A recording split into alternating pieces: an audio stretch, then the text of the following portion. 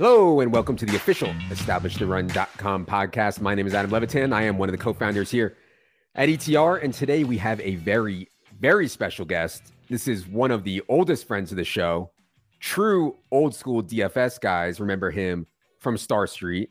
True old school best ballers know him from Draft. And of course, now everyone knows him from Underdog. It is Jeremy Levine. Jeremy, how's it going, buddy?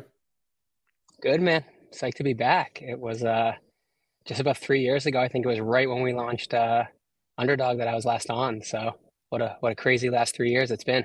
Yes. If you guys aren't familiar with Jeremy, I highly recommend you go back and listen to him on episode 82 of this very podcast. We talked about his background and everything, how he got started and how Underdog came to be, what happened to Draft, et cetera, et cetera. So I think we're not going to go back over all that background here today, but I think you guys will enjoy episode 82 if you're listening to this and haven't listened to it before.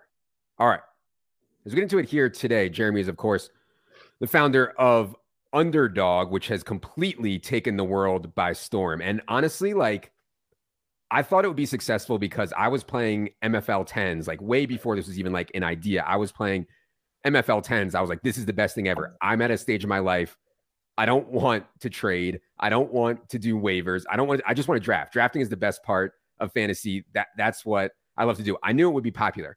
I never thought in a million years that the valuation of Underdog would get completely mind-blowing, that you would fill 100,000 person contests in 24, 48 hours, et cetera, et cetera. Has the way the best ball boom has gone exceeded your expectations, Jeremy, or is this kind of what you thought all along?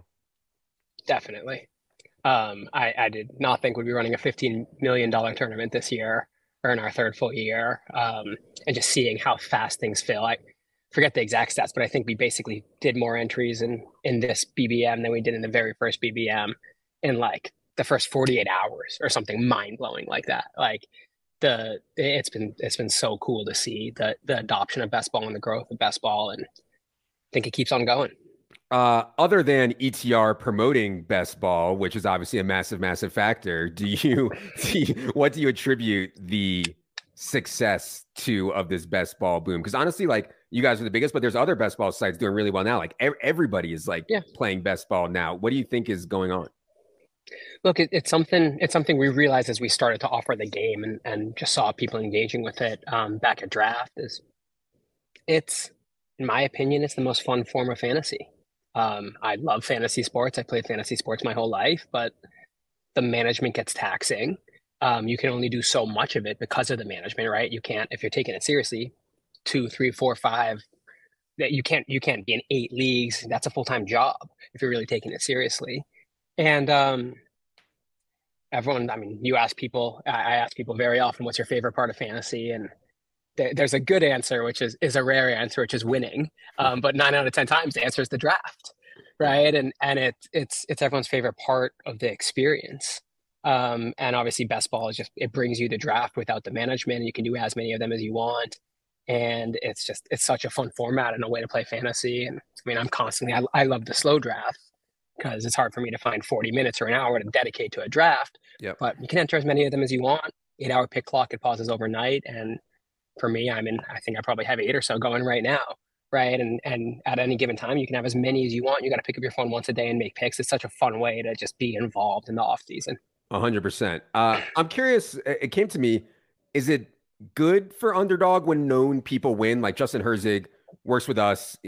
He won Best Ball Mania 1. Pat Kerrane used to work with us. He's obviously well known in this space also. Do you think it's good when those guys win, or is it better if some random wins because it's anybody has a chance? I don't know that it matters much. I think there's pluses and minuses to any winner, and everyone's going to be kind of unique in that, but I don't think it has a huge impact. We certainly haven't attributed any of the growth or any of the lack thereof at any points to, this was the winner of the last tournament. Yeah, for sure.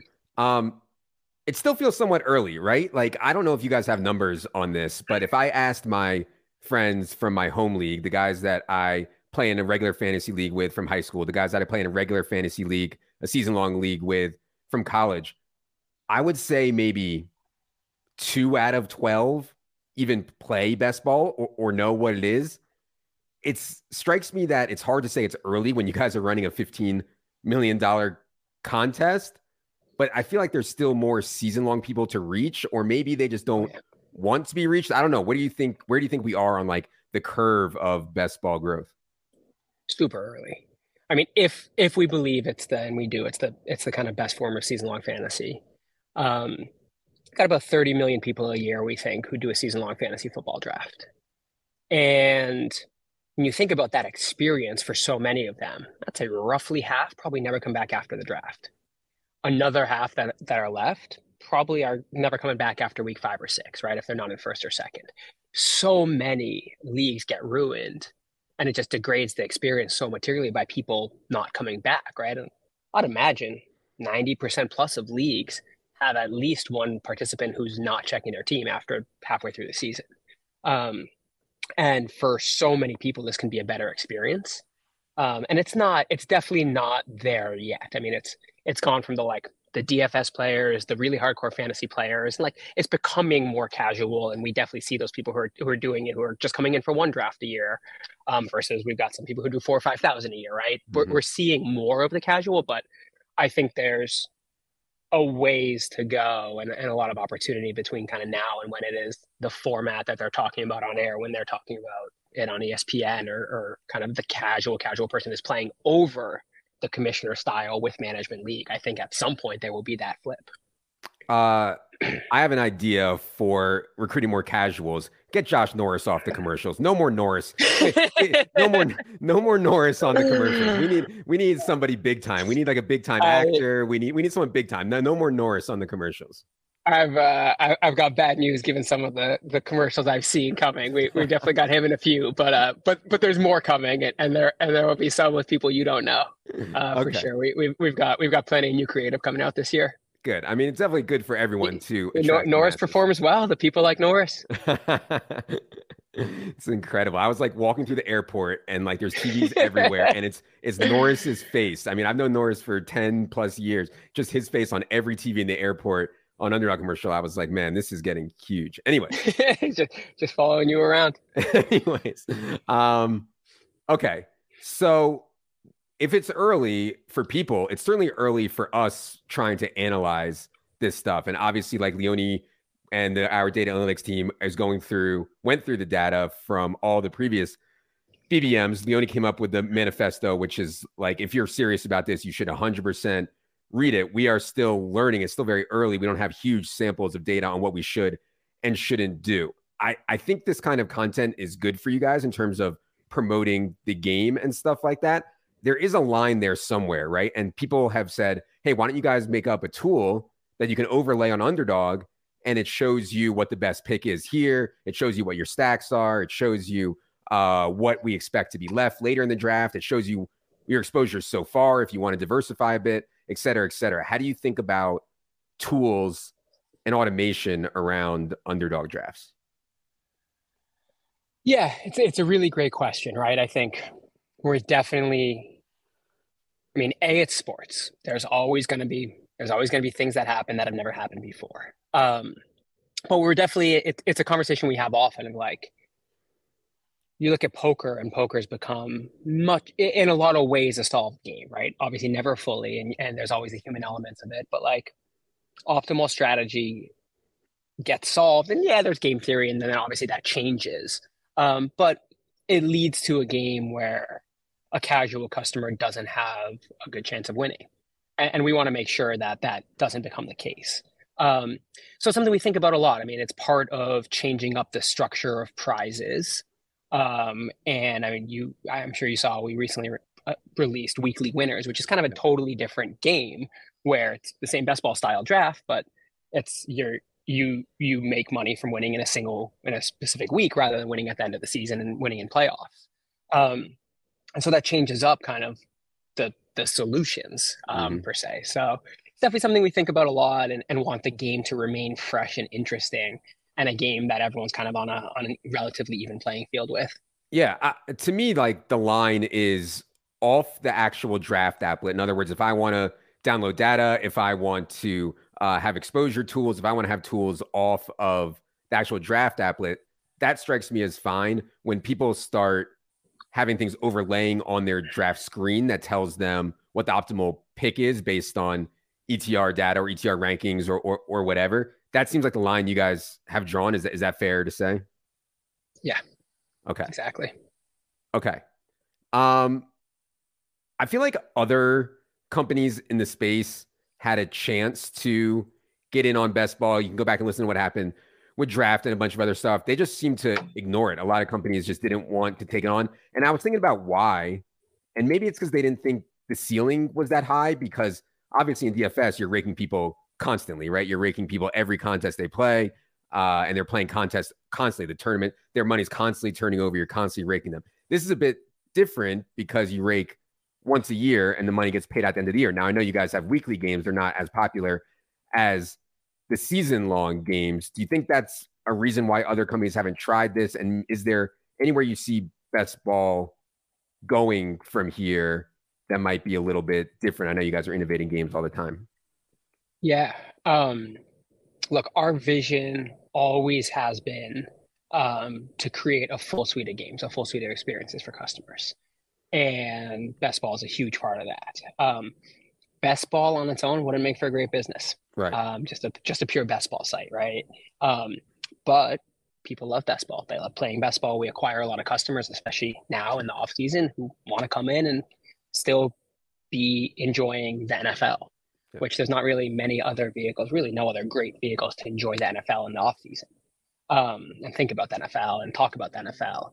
And so it's a great way for us to get customers, and it's customers who stick around. I mean, they're obviously checking their scores during the season, but they want to come back and play every single year too. So it's really it's great for our business as it fits in with the other games we offer, and obviously the vision we have of going to offer a ton more. It all fits together. You mentioned other games that you offer. I have not been able to play Pick'em here in Colorado. I know people love it in other states. It seems like it's incredibly popular to me. Is that something you guys expected, or was that like in the plan to always come up with a Pick'em type game? Yeah, it's such a fun game, and it's exploded in popularity. It's just such a fun, quick, simple fantasy game. You'll remember, or I guess you got into daily fantasy kind of right after the Star Street days, so Yeah. maybe you won't remember. But in Star Street, in 2012, we launched a game called Pick Five. It was the first ever single player fantasy game, single player pick'em fantasy game where there were five head-to-head player matchups. So each week, and it was your buddy Peter Jennings, our good buddy Peter Jennings, setting those for a long while, and it'd make gaffes sometimes. There was LaShawn McCoy, or LaShawn McCoy. There was a tight end also, or something. There was an Alex Smith tight end and an Alex Smith quarterback. Yeah. There was two LaShawn McCoys. Would sometimes put up the wrong one, and everyone would take us for all our money on those. But it was five head-to-head player matchups.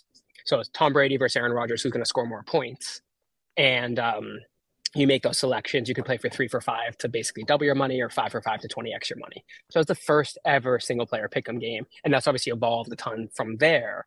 But it gave us a taste. It kind of showed us that people really enjoy this quick, simple format, right? And we think about it on a spectrum. Like salary cap DFS is a really hardcore, time intensive game. You have to know the rules. You've got to commit to spending time.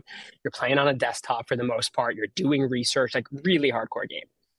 Best ball is kind of this mix of like, it's going to take you 40 minutes.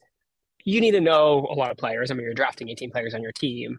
But it's also pretty casual in that so many people do a draft. 30 million people a year or so do a season-long NFL draft, right? And then you've got daily and weekly drafts kind of in the middle of like, hey, they're 5-10 minute experiences. If you're picking 5 or 6 players, you only need to know the best players that week. And then you've got this pick'em game, which is kind of the really quick and simple game. And allows people to have fun experiences without a lot of time investment. And so it was always a part of it. It's actually part of the vision at draft. I mean, draft, we started with the draft based games. And then we were building, and at the time it felt like the culmination of my 10 years in this industry. At the time, we were building the salary cap format for my second time. We had obviously done that with Star Street. And at the time, I thought it was the best product I'd ever been involved in building. We were about a month and a half away from releasing it when Flutter, who was the owner of Draft at the time, we had sold to them about a year prior, bought FanDuel, and then Draft got forced to merge into FanDuel. Of course, we weren't launching a salary cap product anymore to compete with FanDuel. And before building the salary cap product, we knew we wanted to build the salary cap product and the pick'em games. And it was a decision of where do we go first. And we said, hey, we're now at the scale where we can run $1 million contests every week. We can have a $5 million live event. Let's build a salary cap game. Once we launch that, we're going to build the pick'em games. Those are quick and simple. And so that was the plan at draft. Obviously, we kind of that opportunity got taken away from us when we got forced to merge into FanDuel, and then FanDuel shut down draft. But as soon as we were launching Underdog, I was, hey, we're going to start with best ball because there's a gap in the market now. With that, we've got daily and weekly drafts, and as quick as we can, we want to include this pick'em game. And now we've got this suite, and of course, there's a lot more to build and a lot more to come. But that was kind of the starting point for us at Underdog. I'm excited for maybe one day Colorado to have pick'em because I actually think that I can beat you guys for a bunch, quite frankly. So yes, I'm excited about it. The ETR people are smart. I know you guys have good data there, but come on and try. I'm curious to see. Okay. I wanted to get your take on the sports betting industry as a whole. Like my take has always been that on the surface, sportsbook is a better business than it seems on the surface, right? Like the legal costs of running a sportsbook are insane. The lobbying costs are incredible. The taxes in a lot of states are like flat out crippling and make it almost impossible to operate. And it feels to me like a lot of these books are just trying to pivot people to iCasino, which obviously, if anybody's listens to me, I would recommend you never in your life play any kind of pick game or definitely not iCasino. But anyways, I'm curious what you think of the current state of sports betting. We're like 5 years in now since PASPA was repealed. Any macro thoughts on the state of sports betting? Yeah, I've got a ton. I'll try not to ramble for the rest of our time on them. I've always thought about it in waves, and I've always thought the first wave is 5 years, and that's how it feels to me. I think we're kind of at the very end of wave one now. We're transitioning to a wave two. Wave one was kind of PASPA was repealed, and it was a grab market share. Everyone had unbridled optimism and thought there was massive opportunity. It was really obvious to me 5 years ago, and I think this was a pretty contrarian take then, that FanDuel and DraftKings would be the leaders 5 years in. A lot of people said, hey, what about Caesars and MGM? They've got 55, 60 million loyalty rewards. They've got customers, but it's a lot of grandmothers with a loyalty rewards card. That's very different than someone who's already playing real money fantasy sports, money in their account, a credit card attached to that account, already KYC'd, playing real money sports games. And that's obviously proven true. I remember saying back then, I'd take Draft's user base. We had about 350,000 at that time active customers. I'd take Draft user base over the Caesars and MGM user base as a starting point here. I mean, I think looking back, that looks right. And right now, obviously, FanDuel and DraftKings are dominating. They're together are about 75% of the market. And wave one was like the get on the rails phase. It was bring the product over, bring the sportsbook product, and get it into as many markets as possible. And that's happened. There's now 27 states, I believe, with online sports betting. Mm-hmm. That part's mostly happened, right? And the product got brought over from the UK and Europe. It's the sports book, and now Americans can bet on a sports book. I think wave two is going to see innovation and see a focus on product and see a real focus. I mean, it's our whole motto. We started this business just over 3 years ago with the biggest ambitions, right? We want to build the biggest company in the space, but really simple thesis. We believe we can do it by building the best product for the American sports fans. Because the American sports fans are so different than who the sports book was built for. And the sports book, I think, is a good experience for someone who's quite hardcore, who wants to be spending time, who's taking, much like the salary cap format game was in fantasy, right? It's a great experience for someone who's thinking about this really financially minded, thinking of it as a profession, thinking about making transactions, but it's far different than playing a game. Obviously, with Underdog on fantasy, we try to create games. We want to increase enjoyment with sports for people, and we want to give people ways to express opinions on sports. And that's what we view as our opportunities, is to build games. We often have this model of like games, not transactions. So we think there's a lot of room to innovate, just like we've always thought there was in fantasy. There's even more in sports betting, right? To be a fantasy game, there are specific regulations you have to adhere to it. It's got to be a skill-based game based on player statistics for more than one real-world team. Well, with sports betting, you can basically do anything, right? You can have yes/no events. You can have single outcomes. There's a lot more you can do. And so a lot of people say, like, why do you want to move into sports betting? It's tax higher. It's more competitive. I mean, so we just get to build more and better customer experiences, more games for our customers. Because in large part, they're the same customers, right? A real money daily fantasy player is basically one-to-one a sports bettor. And we know that our opportunity is to build a full suite of product and games for that customer. I've heard people say, and I'm sure you're in tune with this, like we don't have any room to innovate because states are charging us 50% taxes. Like New York, people say, oh, it's like almost impossible to turn a profit in New York unless you're holding, 8, 9, 10% on massive volume because the taxes and licensing fees are so high, and they blame that for the lack of innovation. Others, we can't work on our tech. We can't, identify and let people bet, $100 or $200. We have to limit them, et cetera, because we're just getting squeezed so hard by taxes and licensing. How true do you think that kind of narrative is on the sportsbook side? I think it's mostly bullshit. I mean, our lower tax rates better for the businesses, of course, but there's got to be that right balance.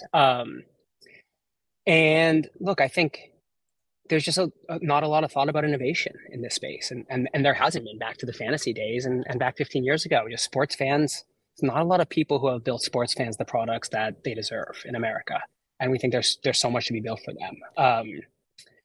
And I assume you don't want to reveal any of these ideas you have right now, correct? I'm sure you could guess it plenty. But look, for us again, it's about we want to allow people to bet on sports and to play sports games, right? And the sports book experience is a great experience for the hardcore customer, but we think there's better ways where customers can become confident and in really enjoy their experiences than the same sports book navigation and user experience that has existed for the last 20 years from it came from offline to online. Yeah. And so, look, I think when people talk about innovation in sports betting so far, it's all within the sports book. And it's pricing innovation. Same game parlay is like the biggest revelation we've had in American betting. That's pricing. That's not product. Yeah. Right. That's figuring out how to price correlation. What we build will feel more like product innovation. I agree with you about games. I mean, some of the most popular sports betting stuff is stuff like the Westgate Super Contest or, the Circa Millions, these like, pick 5 games against the spread and compete against other people. I also think that a lot of that comes down to Americans' insatiable need to try to turn a little bit of money into a lot. Like that's not me, but I know that's like 95% of people are just looking to put up a little and have a very small chance, but a chance to win a lot, right? And so like games like that, I think it's a lot of the popularity of the same game parlays too, right? You can bet $1 and win 1,000, and you put enough selections in there. But yeah, the games element. I mean, I think it's spot on. If you just look at Americans, I mean, we grew up playing games because we didn't have sports betting. We've played all these different games, and we think there's a huge opportunity to make it feel more like games. I'd be remiss if we're on the sports betting discussion and didn't ask you about limiting because, my God, you cannot say one thing anywhere about American sports betting without people beaking and going nuts about limiting. I am honestly fatigued by the entire conversation. I've given my take on it, but I always like to give people who are in the business a chance to give their take on the whole limiting debate and what's going on out there. For those guys who don't know what I'm talking about, at a lot of these American books, if you show any pulse, you get closing line value, you win a little bit, you're going to get limited down to, $5, $10 a bet or something like that. Jeremy, I give you the floor to give your take on the limiting debate. Yeah. Look, surprisingly, I think I see both sides, right? And I kind of understand it from both sides. As a betting platform, you've got to put up everything, right? And on a customer's perspective, like they just need to know one thing or pick out one error. And so like, I get it. Like, look, if you're there's all kinds of different versions of it. We haven't fully formed our thoughts on it. And I want us to be really thoughtful about it because look, to succeed, to be able to offer great experiences to sports fans, we've got to have a healthy business. And if our customers are winning all our money, we're going to go out of business, right? So there's a balance, of course. I hope that we can do it in a way that is extremely transparent, in a way that people know what they're signing up for, and it's not a surprise to them when they are limited, if they are limited, and they know why they're being limited. And they've kind of opted into that by playing on the platform. That's how I hope we can approach it. I don't want to say we're never going to limit because we'll probably need to, because if we didn't at all, we probably wouldn't have a good business or a business that could sustain. But I hope it is not in a way that our customers feel is unfair. I'll give some free consulting advice here to any sportsbook out there listening. This is how you solve it. It's so easy. If you put a line up, you have to be willing to take $200 on it. Period. $200. You're not asking a lot. So everybody gets $200. It's posted on the site. Everybody gets $200. If you want more than $200, you can go ask for it. You can go ask the traders for it or whatever, and it'll go to review. Just give everybody a blanket 200. And I think a lot of this complaining would stop because 99% of the market doesn't even want to bet more than 200. They're getting limited after they bet $50 or $100 and they get some CLV. Next thing they know, they're limited to $5. They weren't even trying to bet a lot. Give everyone 200. If you want more than that, you have to ask for it. I mean, is that hard? That feels, I don't want to promise anything yet because I'm not the one making this whole decision, but like that seems really reasonable to me. I like that approach. Okay. Yeah, Miko asked, how far are we away from Underdog Sportsbook? Jeremy hinted at some innovative games coming. Would he be interested in giving the people some alpha on the ETR airwaves? When can we expect the Underdog Sportsbook? I don't want to give dates, and I also don't want people to view it as a sports book. It's going to be a sports betting platform. Okay. But look, we made the choice very early on that we need to build all our own technology. Because what we're trying to build is different than a sports book. There's a lot of technology out there to build sports books. And when we launch our sports betting platform, we will be the only company to have ever launched entirely on our own technology. And it means we go slower. We've got a lot to build. We go slower to get there, but we're taking a really long-term view at it. And we're really lucky to be able to, because of the health of our business and the great investors we have, take a long-term view because we want to be the biggest company in the space in 10 years. We're not trying to be the biggest company in the space tomorrow. Yes. And we've got to make these long-term investments, and building the technology is the very top of the list so that we can build something that's different than others have. Because look, frankly, FanDuel and DraftKings, they offer great sports books. And even if we offered the same or a better sports book, like we couldn't win playing the same game as them. It's all the way back to the daily fantasy days when there were over 100 real money daily fantasy salary cap companies over the course of the last 15 years. Well, FanDuel and DraftKings draft was different. It was a daily fantasy game that was different, and that's why we had some success. And it's just about it. Yeah. Right. We see the same thing here, where at peak there were 60 different sports books in America.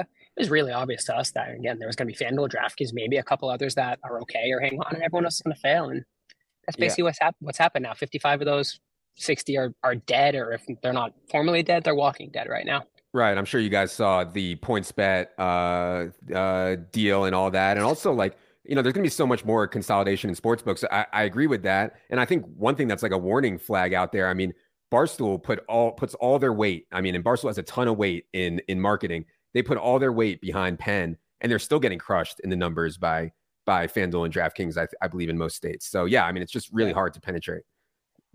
People say consolidation. I think that's the wrong word, and it's kind of an excuse for it. It's just failure. People have tried to do the same things, and not surprisingly, they're not having different results. I had a question from Michael. He said, are there any hopes of Underdog coming to international markets, United Kingdom in particular? Is DraftKings withdrawal from some European markets a bad sign? What about Underdog overseas? Yeah, we're really sorry to disappoint him, but we're really focused on the American sports fan, right? We think there's a ton of differences from the American sports fan from those overseas who grew up betting on sports, and our whole product is meant to be built for the American sports fan. So we're really focused on winning in America. Once we win in America, I think we've got the right to go do a lot more. While I have you, I got to ask you an off-topic question here. I got to ask you about the insanity that was various markets during the pandemic. I know you were really into sports cards. I don't even know if you were into crypto or not. I know you were into Top Shot stuff. Maybe you crushed it and got out early enough. I don't know. But any hindsight analysis of what was going on with markets during the pandemic, and any thoughts on Top Shot specifically? I know you were vaguely into it, I believe, for a little bit there. Yeah. That was a fun time. That was a really fun time. I went back and listened to our podcast 3 years ago, and you asked me a similar question about sports cards, and I made the comment of I'm not into it. Like, I'm not spending time on it. I grew up and loved it, but I'm not there yet. But if I had time, I'd be there. And I think right now, if you I think I said if you buy a basket of like the right rookie cards, I bet you in 5 years they're 5x or 10x or something.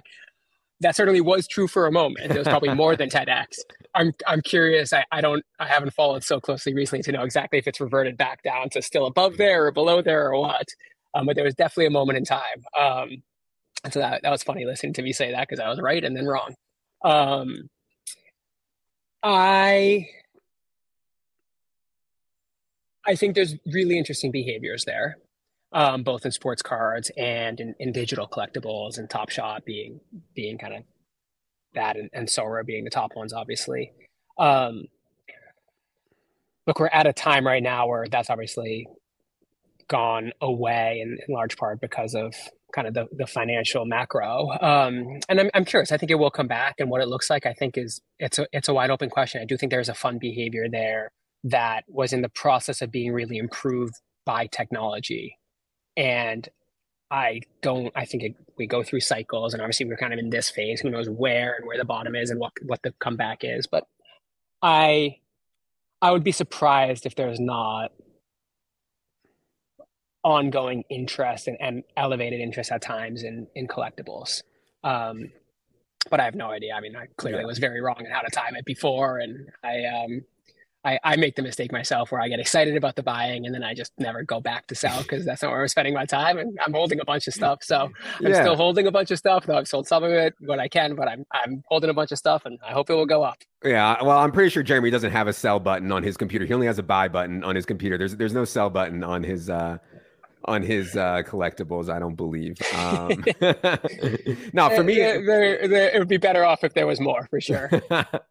yeah, for me, I was just like, I best lesson for me was I don't need to chase every little thing that's going on in the world, and I don't especially don't need to chase stuff that I don't know anything about. Like I don't know anything about crypto. I just don't know anything about that stuff, and just because people are into it and making money doesn't mean that I have to chase every Yeah, little thing. Yeah. there were a lot of lessons to be learned there, and I think a lot of personal reflection for everyone involved in a lot of ways, and questions of kind of like when you see things that are too good to be true, they often are, Yeah. and understanding that and not just chasing. And the people I have the most respect for in these different verticals are the people who kind of stayed true to their principles the whole time and might have been there the whole time, but weren't chasing the kind of the quick alpha, but really just kind of stayed true to what they believe. And they did really well in the up cycle, but not as well as some others. They've done better in the down cycle. And I think a lot of them will do really well. Like I'm a believer in blockchain technologies. I'm a believer in collectibles. But not in all the euphoria of both those verticals. Sure. All right. Before we get you out of here, I had a few quick listener questions. First two are kind of similar. From Sergeant Stogie, he says, when will we get Underdog tier credits? And then also from Jay Pitt, he says, any plans for a rakeback or rewards program? A lot of us degens feel that this is the one major thing missing from Underdog. They want rewards, Jeremy. Will they be getting rewards? We're talking a lot about how we want this to be for Underdog and community, VIP, loyalty, and how it all fits together, and how we can do something unique, that is better for our customers, better for our business than the other kind of machinations of it out there. So it's something we're talking about, but we don't have our plan set on yet. Okay. Dom says, as a commissioner of a redraft league, I'd rather host my league on Underdog than any of the other sites, i.e., Yahoo, ESPN, etc. Any chance we can expect this feature in the future? I guess he's asking if you guys will be like a platform for standard season-long leagues at any point. Yeah, it's a great question. It's something we thought about a lot as well. Um, if we had unlimited resources, it's absolutely something we'd like to offer. For us, it's just a matter of kind of priority and how it stacks up against other things, Yeah. but not something we're actively working on. Okay. From George, he says, how does the algorithm work for draft slot placements? I've gotten the 12 slot 3 drafts in a row. Statistically speaking, there's a 0.06% chance of that happening. I'd have to check his math on that. But yeah, I think people need maybe a lesson on the random number generator because people are always saying, Levitan got the influencer 101, Yep. et cetera, et cetera. So yeah, how are the draft slots generated? It's funny. It is. We do get somewhat frequent customer support requests of people wondering this. And I mean, you said it. It's a random number generator. It's done in code. Um, so it's always a funny one to us. I mean, what benefit would we have from messing with that? That would obviously I wouldn't do anything for us, but it would take away all the credibility of our business, and we wouldn't have a business, right? That it's always a funny one to get. Right. And the other one that people always ask me is after the regular season, you're placed into, if you win your group, you're placed into a new playoff group. How are those groups determined? Because people are like, oh, well, I got into a league with 10 other people who had Jalen Hurts and my friends in a league, and only one guy had Jalen Hurts, et cetera, et cetera. So yeah, can you quell their fears on how that's generated? Yeah, I mean, look, there are some advancements where are based on where you are in the standings and your points, and there's others that they're random. And obviously, if we say they're random, they are random. Okay. Yeah. I mean, on a lot of this stuff, like people accuse, DraftKings and FanDuel of crazy stuff all the time. These are like massive, hundreds of millions, billion-dollar companies. Like it doesn't make any sense for them to do anything that would mess with the integrity of the game. Like for what? So I always try to think about incentives when people start getting their conspiracy theory hat on. Okay. Yeah, there are conspiracy theorists everywhere, Correct. for sure. And this industry does not have a lack of them. Last one from Steve Poland. He says, what's next on Jeremy's bucket list of businesses to build? We know you're all in on Underdog right now. As for me, like I'm all in on ETR right now, but eventually I want to start a doggy daycare center, just me and some puppies hanging out all day. Underdog will sponsor it. You go do that, and we've got some dollars, some treats, some toys for you. We've got a bunch of Underdog branded dog toys. So you let us know, and let's make that happen. Perfect. But after Underdog sells for billions and billions of dollars, what's next on Jeremy's bucket list of businesses to build? There is. I have really intentionally tried to close that thought stream in my head. It is Underdog. I mean, this is. I've spent 14 years now building games for American sports fans. And I think we have the opportunity here to build the business I've always dreamed of building. And the opportunity is endless. And the opportunity is exactly what I want it to be.